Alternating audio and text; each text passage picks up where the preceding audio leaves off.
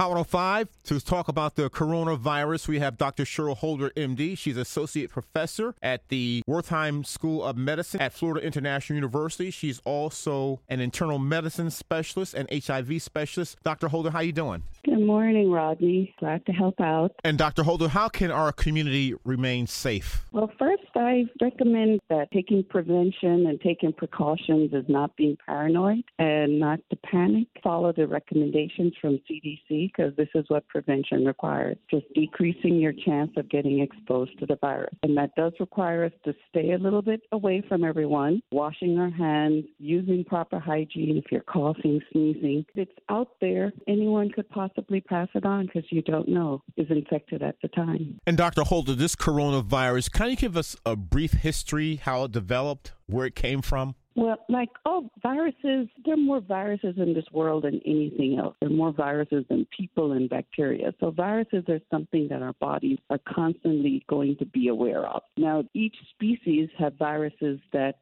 they can live with because the viruses that we're living with doesn't bother us for the most part. The coronavirus, I would say natural habitat, the animals that it lives in tend to be things like bats and different that we call exotic. And in certain parts of the world where these may infect other animals, we call it a zoonotic spread. It goes from animals to humans. And this is very common. That's how the flu virus gets spread. That's how a lot of viruses. We as humans are also part of the vector because right now we're saying stop human to human transmission. So if humans get close to animals that have these viruses that live happily in the animal, but when it jumps into humans, we don't have immunity. So that's what happened to the coronavirus. It lives in bats which then infects a species called pangolin, and which in some parts of the world, in this part in Wuhan, China, they were handling the meat from that animal. So then it jumps into the human population. And because we have no immunity, we will get exposed a lot faster. And again, can you emphasize the symptoms?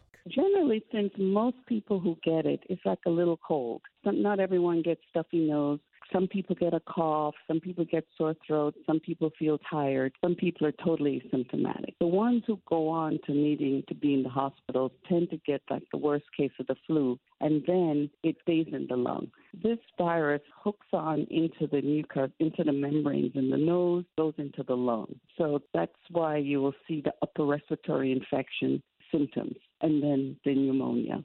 For some people, it's double pneumonia. For some people, it's nothing. For most people, if they do get infected and feel sick, it's just like a cold and fever and flu-like symptoms. Depending on your age, you can be a whole lot worse. So the older you get, it's not just the little symptoms of a runny nose, a sore throat, a cough, a fever, and feeling tired, but it is definitely a huge, major lung infection. And what's the best line of prevention?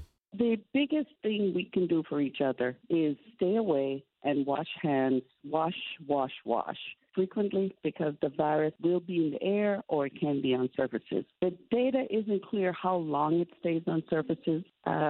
You'll see some say hours, some say days. It's just best to clean up and wash your hands. The biggest spread is not so much that we touch surfaces, but it's that we're close to each other. We're not covering our coughs, and so the droplets when you cough and sneeze, that could go up to 6, 7 to 10 feet. Generally, it's the droplets that are closest to the person. That's why we say maintain that distance 6 or more feet away, so that if you're going to cough or you're going to sneeze, the most concentrated viral product is that the moisture that comes out from your coughing, from your sneezing. That's how we really pass it on. The touching is not the major part. And the key is that as we cough and it gets inhaled in our nose and gets in our lungs, or if we touch somebody who's had some, when you're close to someone, you're more likely to touch them, then you then put it into your nose or in your mouth or touch your face. It's very difficult to not touch your face. We do it naturally about 50 to 100 times a day. So it's very hard not to. So we say, since we know it's very difficult not to touch your face, you're going to do it. Stay away so you don't get exposed. So the biggest ways of getting exposed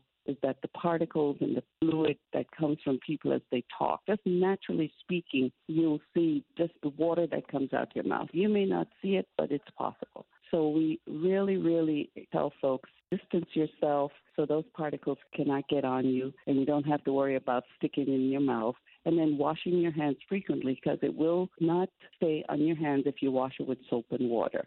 It breaks up the envelope that the virus is in. It's like a little packet. So the soap gets there and breaks up the envelope so it cannot infect.